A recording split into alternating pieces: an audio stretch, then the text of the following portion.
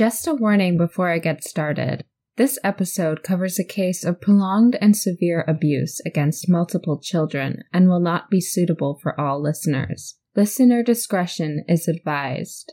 Out of respect for the children's privacy, I will not be using their first names.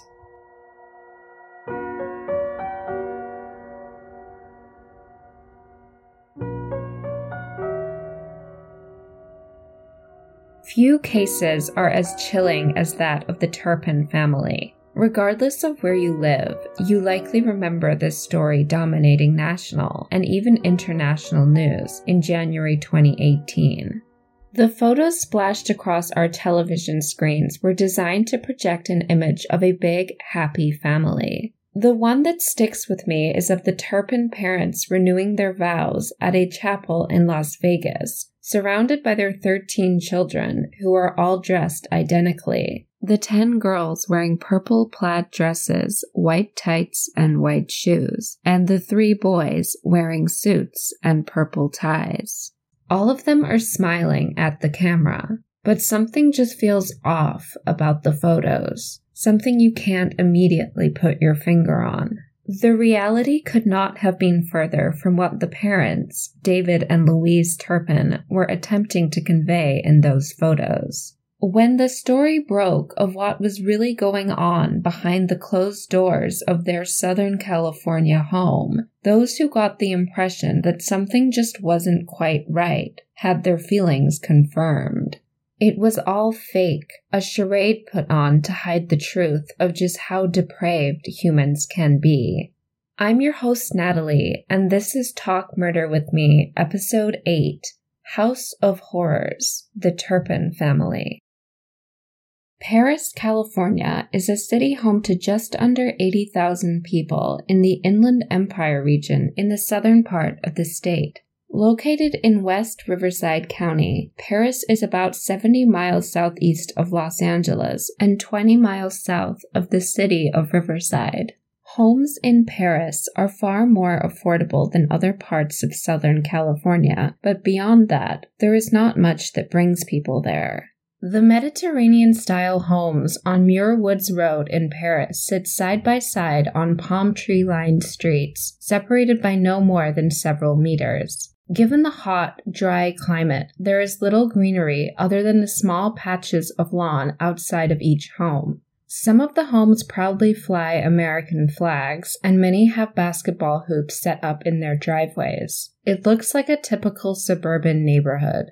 There was nothing typical about 160 Muir Woods Road, however. The day in question was January 14th, 2018, a Sunday. For 2 long, torturous years, the girl had been planning to escape from her family home, a place so squalid and miserable, it wouldn't be a stretch to call it a hellhole. In one hand, she clutched a deactivated cell phone she had been hiding for months. With her other hand, she pried open the window and slid out as quietly as she could. At 17, she was small and emaciated, never receiving the nourishment required to properly grow and develop. A smaller girl, aged 13, slipped through the window after her. She was nearly identical to her older sister, with long, lank brown hair and skin so pale it was almost translucent. It had just gone 6 a.m., almost twilight. It was perfectly quiet and still. The older of the 2 girls began making her way across the lawn, away from the house which had served as a prison for so long. The younger girl stood frozen on the spot. The older girl was too anxious to stay and encourage her. She knew there was no time to waste. Glancing back over her shoulder, she realized her little sister had disappeared back into the house, through the window they had emerged from just moments before. Now it was all on her. She dialed 911 on the cell phone and lifted it to her ear. "My parents are abusive," she told the operator. "My 2 little sisters right now are chained up. They're chained up to their bed."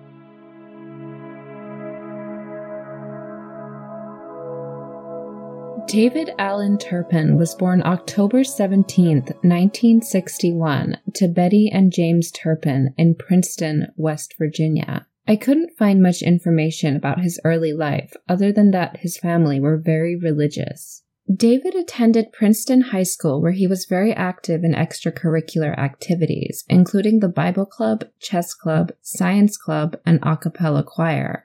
After graduating high school, he attended Virginia Tech University in Blacksburg, Virginia, where he studied electrical engineering. David was extremely intelligent and would eventually land jobs in computer engineering at high-profile defense technology companies. Louise Anna Robinette was born May 24, 1968, to Phyllis and Wayne Robinette in Princeton, West Virginia, the oldest of 6 children. The family were devout evangelical Christians. Wayne was a preacher, and Phyllis sang in the church choir, as well as working as a cashier at Walmart. Childhood for the Robinette children was miserable. Wayne and Phyllis fought constantly and were strict and unforgiving with the children. A relative began sexually abusing Louise and her sisters from a young age. Louise's sister, Teresa, explained that the abuse was a big secret in the family, always present but never spoken about. Louise was very protective of her younger siblings, her sister Elizabeth later told People magazine. She remembered Louise as always doing her best to calm them after their parents' explosive arguments, and trying to shield them from their pedophilic relative. When Louise was 15, she met 22-year-old David Turpin at church, and the two began dating. The couple kept their relationship secret, fearing how Louise's parents would react if they found out. Phyllis eventually learned of the relationship and accepted it, reasoning that David was from a good Christian household, and she trusted Louise, despite the fact Louise was a child and David was an adult. They continued to hide it from Wayne, however, sure that he would be furious. In January 1985, 23-year-old David walked into Princeton High School, where he graduated from 5 years earlier, and where Louise was enrolled at the time. He somehow convinced staff at the school to let him sign Louise out of class. Louise willingly left the school with David, and the two of them began driving south with plans to elope. When Louise's parents found out that she was gone, they called the police. The young couple had already made it to Texas, their final destination, before the authorities caught up with them. Without too much fuss, they agreed to return to Princeton. When they got home, Wayne and Phyllis were surprisingly calm. More than anything, Wayne was upset with Phyllis for allowing Louise to date David in the first place. But he realized there was little he could do to keep the clearly smitten couple apart, so he agreed to let his 16-year-old daughter marry David Turpin. The two married in a small ceremony in Pearisburg, Virginia, on February 11, 1985. According to Louise's sister, Elizabeth Flores, Louise immediately began distancing herself from the family after marrying David. No longer constrained by her parents, she was determined to embrace her newfound freedom. In 1988, Louise and David had their first child, a girl. About 18 months later, in 1990, David moved Louise and their baby daughter to Fort Worth, Texas, after he was transferred there by General Dynamics, which was soon taken over by Lockheed Martin. The Turpins moved into a nice home in Fort Worth's Meadow Creek neighborhood. David was making good money, and the young family were living well. Shortly after the move, Louise invited her family in West Virginia to come visit. The Robinette family never had much money and often struggled financially. When her mother and siblings came to Texas, Louise clearly wanted them to see that she had not let her family's financial difficulties follow her. She and David paid for everything, including their flights.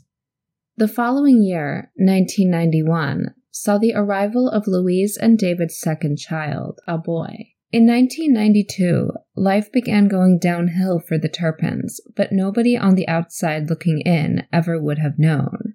They appeared to be a thriving, perfect little family. It was that year, however, that they filed for Chapter 7 bankruptcy. They were in serious debt, regardless of David's 6-figure salary. Their financial troubles did not deter them from living a lavish lifestyle they could not afford.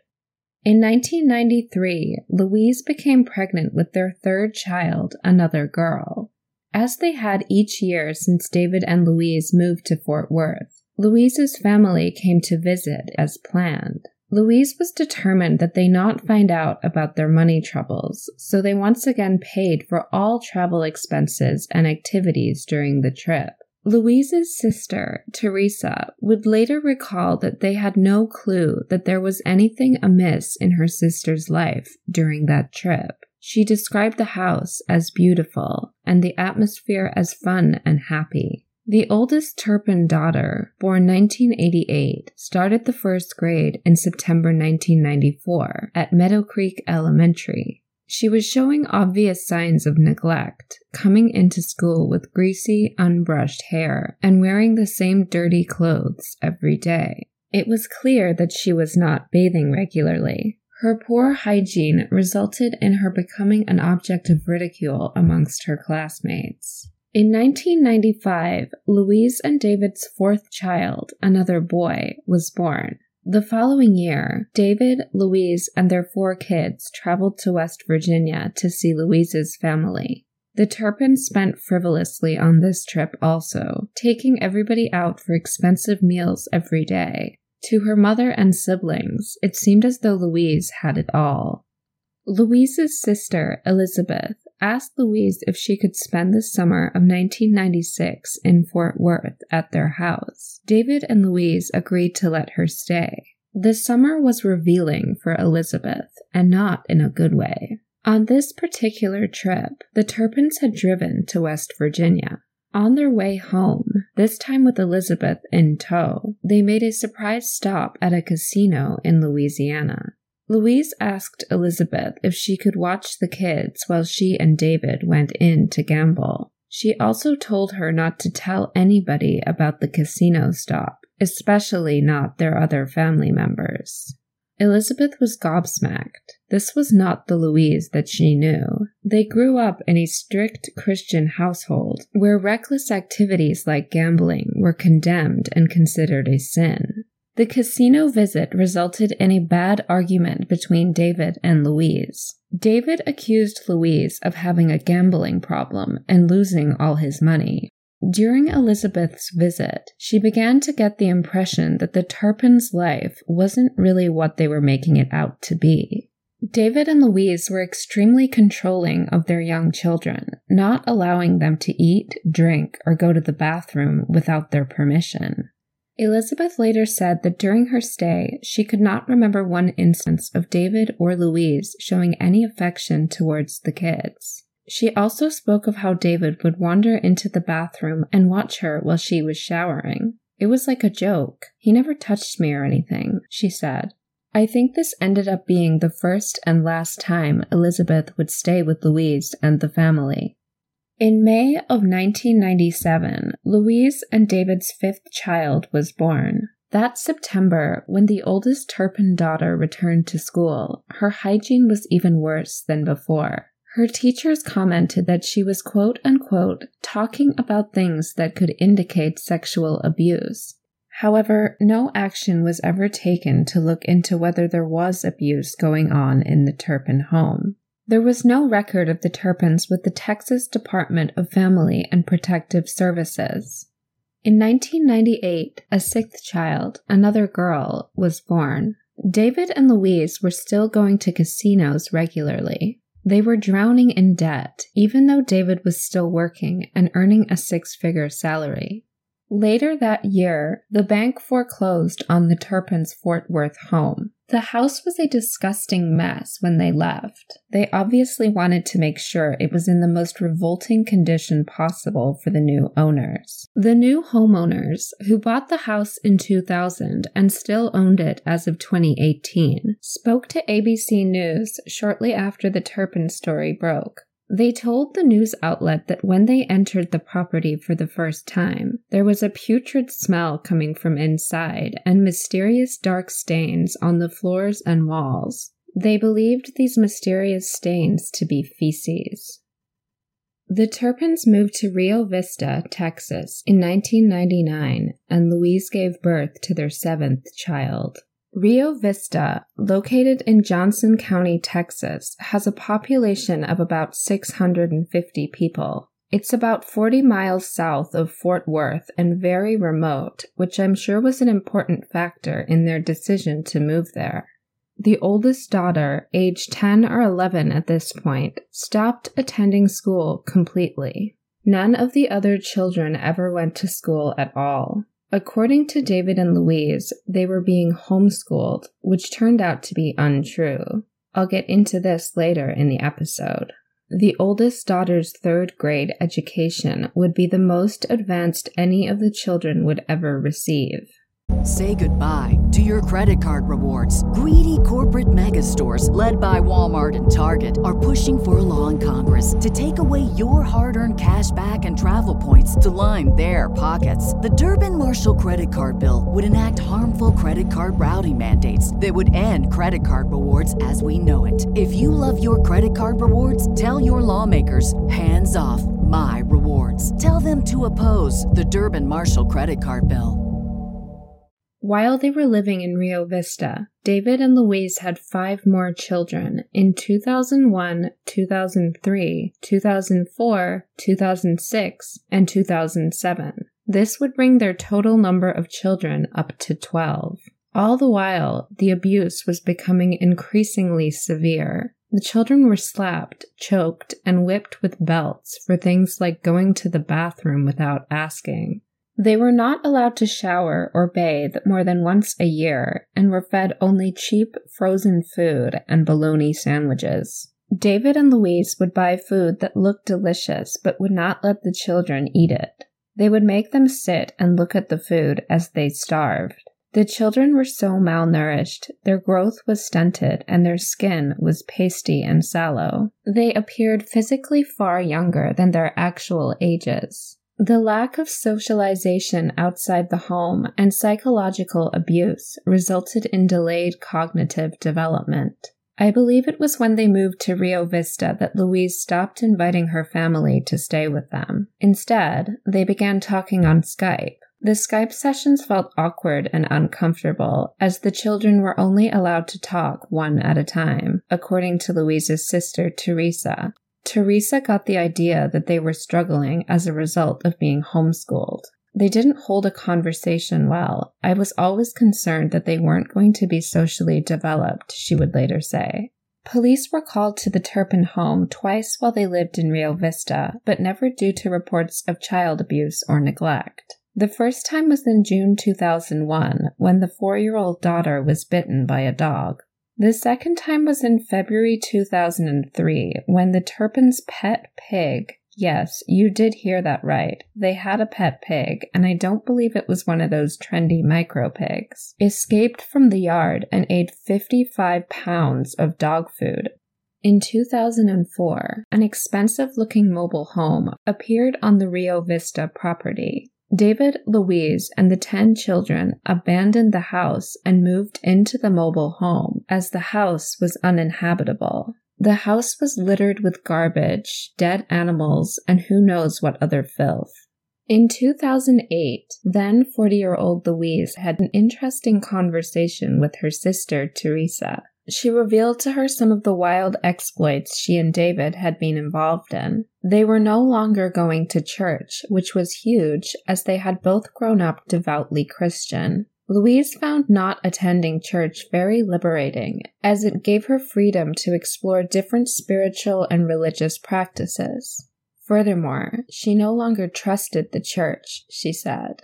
I'll just add that although they stopped going to church, they did take part in some more unconventional religious practices, such as attending snake handling festivals, which is associated with a small number of Pentecostal churches in Appalachia and the southeastern United States. Louise also confided in Teresa that she and David were getting into swinging. They would leave the older children at home to look after the younger ones and go meet up with strangers they met online to have sex. I did also read that it was just Louise having sex with strangers, but it did not bother David. In fact, he was quite happy to facilitate Louise's trysts, apparently driving her to hotels where they had arranged to meet these men. David would drop her off and pick her up when she was finished. Understandably, Teresa was shocked. When they were children, Louise, being the oldest, had always been the responsible one. She looked out for her younger siblings and almost acted as a second mother to them. Teresa could not fathom what happened to her sister. In 2010, the Turpins left Rio Vista for Murrieta, located in southwest Riverside County in Southern California. Murrieta has a population of about 113,000, so this was quite a change from tiny Rio Vista. Photos would pop up regularly on Facebook of the Turpins enjoying themselves in various locations, often Disneyland in Anaheim, California. Also worth mentioning is that David and Louise had a bizarre fixation with Disneyland and took many trips there with the entire family. They would dress the kids in matching Disney-themed t-shirts and take photos in iconic parts of the theme park.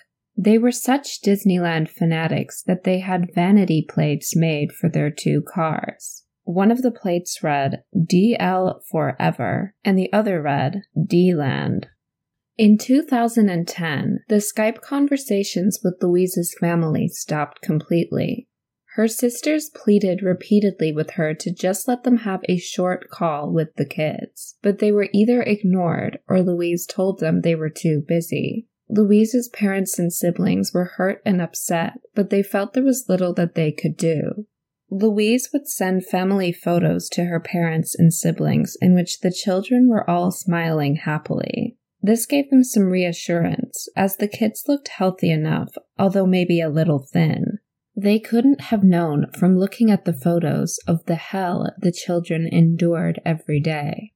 In California, state law requires that children aged between 6 and 18 attend public day school. However, children can be taken out of school and educated at home through an existing private school, or parents can file an affidavit to open a home-based school. Here is a quote from a report on private schooling in California from the BBC. In California, private schools operate outside the jurisdiction of the Education Department and most regulations. They are directly accountable to students and their parents or guardians, and the state has no authority to monitor or evaluate them. Teachers at private schools in California also do not need to hold a valid state teaching qualification. In 2011, David Turpin opened a private school out of the Turpins' Murrieta home, which he named Sandcastle Day School. He listed himself as the principal and administrator of the school, which had 6 students enrolled, each in different grades. All he needed to do was file a private school affidavit stating that the children were enrolled full-time and he was taking attendance daily. As private schools do not fall in the jurisdiction of the Department of Education, the state did not have the authority to inspect the school, as they would have with normal state schools. In 2014, the Turpins moved for a final time. They relocated to Paris, California, specifically 160 Muirwoods Road, about 20 miles north of Murrieta. By this time, the abuse was out of control. David and Louise were more violent with the children than they had been at any other time. They were tied with ropes to their beds, and if they tried to escape, the rope was replaced with chains and padlocks. They would spend up to 20 hours a day in their rooms. They were often barred from using the toilet, meaning the rooms were filthy and the smell was nauseating.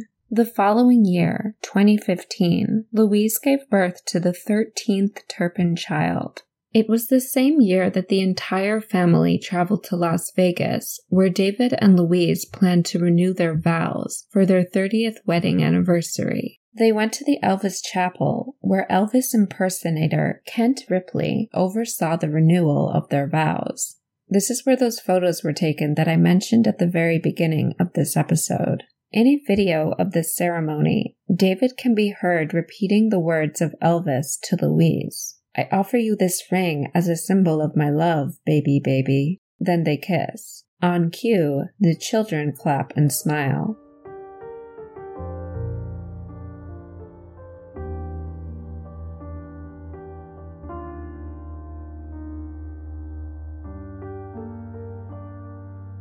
I described earlier the events which resulted in the 13 Turpin children being freed from 160 Muir Woods Road. The 911 call, made by the 17-year-old daughter who escaped through the window, lasted 20 minutes. She told the operator that she believed her siblings needed to see a doctor. She explained the sorts of conditions she and her siblings lived in, adding that she had photos from inside of the house on the cell phone. When the operator asked if she was around the corner from her house, she replied, "Yeah, I think. I've never been out. I don't go out much." When the police arrived, they spoke to the girl and looked at the photos she had taken from inside of the house that they now stood next to. The officers were shocked that she was 17, as she was so tiny and thin. When they first set eyes on her, they were sure that she was no older than 10. When they knocked on the door, a perplexed Louise Turpin answered. When they entered, a foul-smelling odor hit them almost immediately. It only worsened as they walked further into the house. The conditions inside were horrifying. As the girl told the 911 operator, 3 of her siblings were shackled to their beds. The officers could not believe that 7 of them were adults, as they were all so small and sickly. The floors were coated with grime and garbage. The children who had been chained to their beds had clearly not been allowed to use the bathroom recently. The police removed all 13 children from the home. The 6 minors were taken to Riverside University Medical Center in Moreno Valley, and the 7 adult children were taken to Corona Regional Medical Center. At 9 p.m. on January 14, 2018, David and Louise Turpin were arrested on suspicion of child abuse and torture.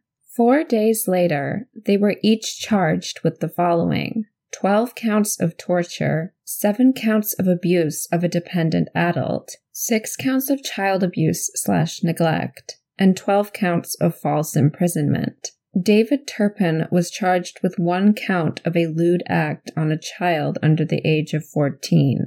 With regards to this charge, Riverside County District Attorney Mike Hestron said, "We are alleging David Turpin touched one of the victims in a lewd way by using force or fear." The 2-year-old was the only one who was not malnourished, nor had she been subject to abuse or torture, as the other children had. Both David and Louise pleaded not guilty and were held on $9 million bail. District Attorney Hestron held a news conference in which he detailed the appalling abuse the children suffered, which resulted in these charges. The abuse included, but was not limited to, being tied up with rope in dark, filthy conditions. If a child tried to escape, the parents would use chains and padlocks instead. Much of the time they were not freed from the chains to use the bathroom.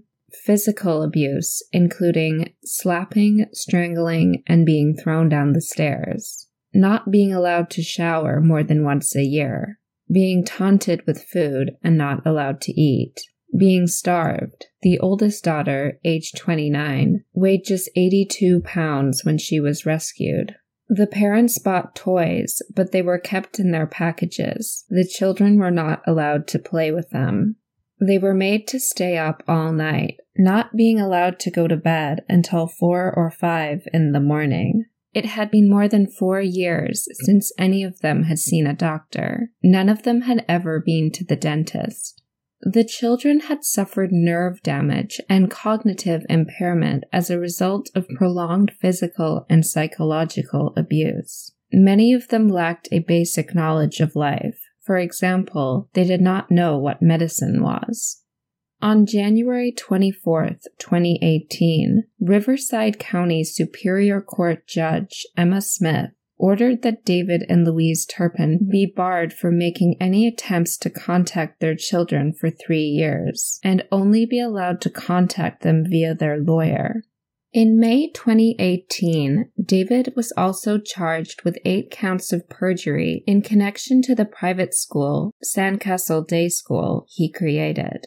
According to the district attorney's office, he committed perjury by filing affidavits with the State Department of Education that stated the children in the home were receiving a full-time education in a private day school. The affidavits were filed from 2010 to 2017, the indictment said.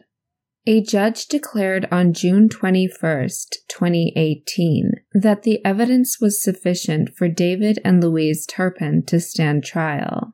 On February 22, 2019, however, both parents changed their pleas, each pleading guilty to 14 counts of torture, abuse of a dependent adult, child endangerment, and false imprisonment. On April 19, 2019, the Turpin sentencing hearing took place. Many of the children faced them for the first time since their arrest and read statements they had written. The 27-year-old son said, "Sometimes I still have nightmares of things that happened, such as my siblings being chained up and beaten. I love my parents, and I have forgiven them for much of what they did. I have learned so much and become very independent. I live in an apartment and go to a nearby college. I am getting a bachelor's degree in software engineering, and after I get my bachelor's degree, I'm going to get a job as a software engineer and go to school part-time to get my master's degree." He also read a statement from one of his sisters. "I love both of my parents so much. Although it may not have been the best way of raising us, I'm glad that they did because it made me the person I am today. I just want to thank them for teaching me about God and faith. I pray for them often. I am doing well. I am going to college full-time. I have an apartment. We are not supposed to necessarily understand God's will, but we are only to follow and to trust in Him." After hearing from the children, David Turpin started sobbing. Being so emotional, he was unable to read his own statement, and his lawyer had to read it for him. It read, in part, "I never intended for any harm to come to my children. I hope for the very best for them in the future." Louise was also emotional, but able to read her own statement in court. "I'm sorry for everything I've done to hurt my children. I love my children so much. I want them to know that Mom and Dad are going to be okay," she said. Judge Bernard Schwartz, who oversaw the hearing, was less sympathetic toward David and Louise than their children were. He said, "Their lives have been permanently altered in their ability to learn, grow, and thrive. You have delayed their mental, physical, and emotional development. To the extent that they do thrive, and it appears from today that perhaps a couple of them are, it will not be because of you both, but in spite of you both." Judge Schwartz sentenced both defendants to life in prison with the possibility of parole in 25 years. As of July 2021, Louise is 53 years old and will be eligible for parole in 2036 when she is 67. She is currently incarcerated at Central California Women's Facility in Chowchilla. David Turpin is 59 years old and will also be eligible for parole in 2036 when he is 74. He is incarcerated at California State Prison in Corcoran.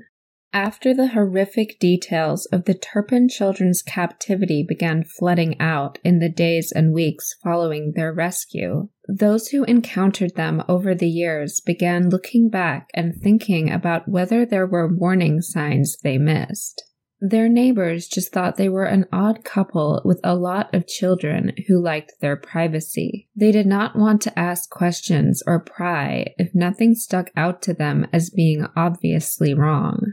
Looking back, one of their neighbors from Paris said, "In hindsight, we would have never thought this, but there were red flags. You never don't see or hear that many kids." One of their neighbors from Murrieta recalled seeing the Turpin children at night, walking around in circles. "Remember how I mentioned that they were made to stay up all night and not go to bed until dawn?"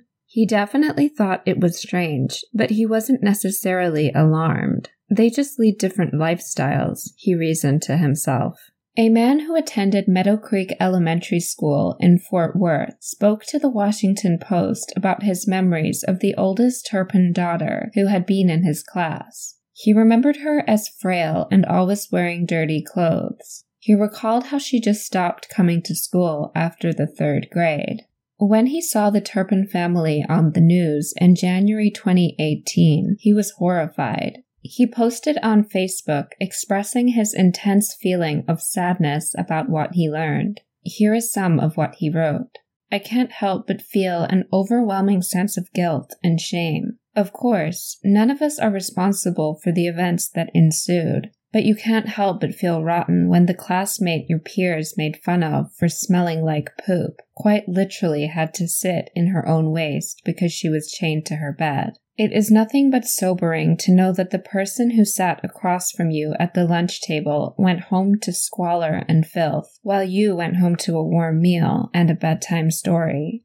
A question I'm sure that many have is, why did the Turpins have so many children? According to David's parents, James and Betty Turpin, the couple's reasoning for this was that God called on them to do so. In total, the Turpins would have 13 children, their names all beginning with the letter J. I found some sources saying that they were adherents of the Quiverful movement, a Christian evangelical movement which shuns any form of contraception. According to the BBC, Christians in the movement believe in giving up all forms of contraception and accepting as many children as God gives, both as a sign of obedience to God and in a bid to ensure the future of the faith. Part of me thinks that regardless of whether they did follow this movement, the Turpins just wanted to have as many children as possible. They clearly loved the attention they got when they posted photos of their huge family on social media.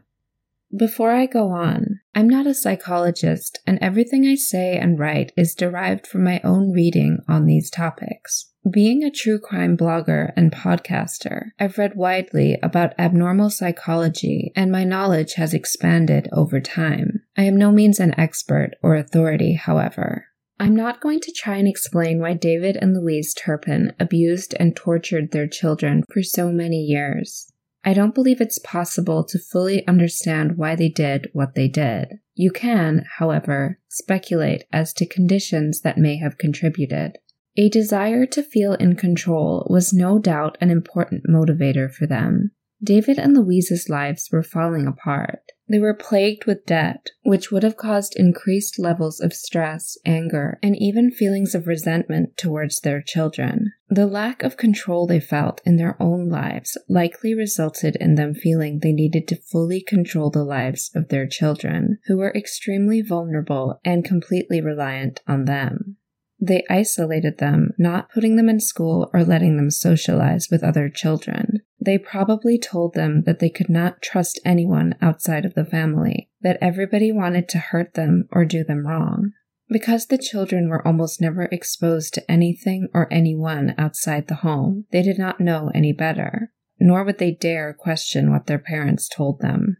I've read several articles speculating that perhaps David and Louise originally thought they were doing the right thing, protecting their children from a world they had convinced themselves was immoral and corrupt. But this does not explain the treatment they received inside of the home, being starved and beaten, not being allowed to use the bathroom, and being forced to live in their own filth.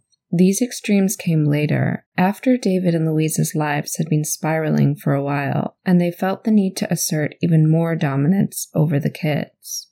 I can't imagine that it's possible to fully recover from the abuse that the Turpin children suffered for so long.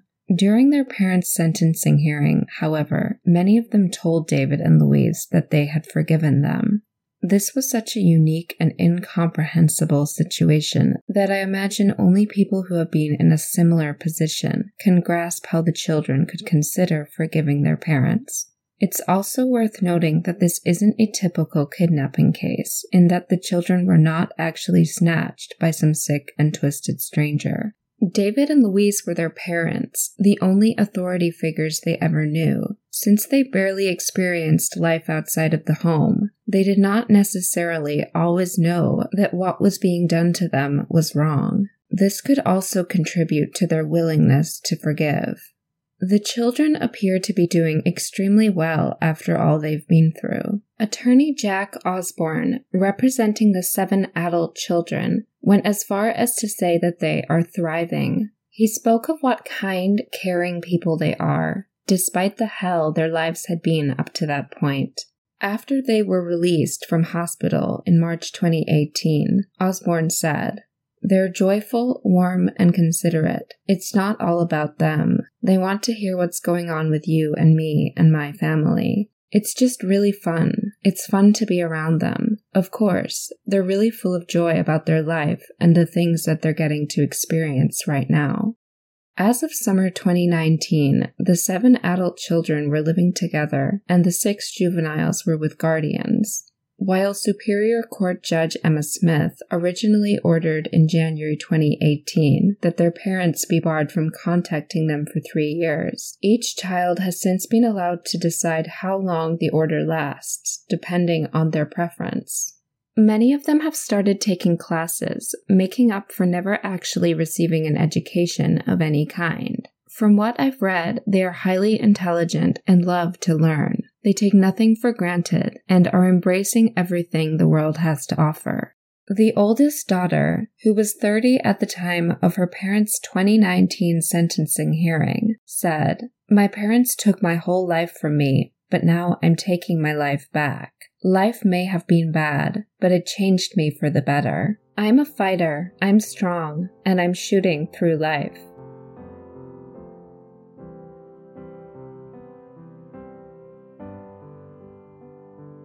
Thank you so much for listening to this episode. Before I finish, I want to take the time to recommend the novel, Girl A by Abigail Dean, which was inspired by the Turpin case. It's a harrowing and captivating read and beautifully written. While it is fiction, I'd still urge any true crime fan to read it.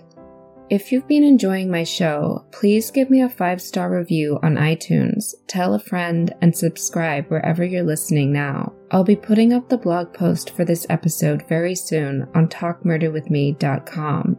If you'd like to support the show, you can buy me a coffee at buymeacoffee.com/talkmurder.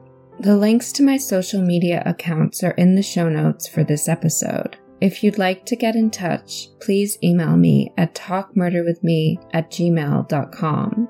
Until next time, friends.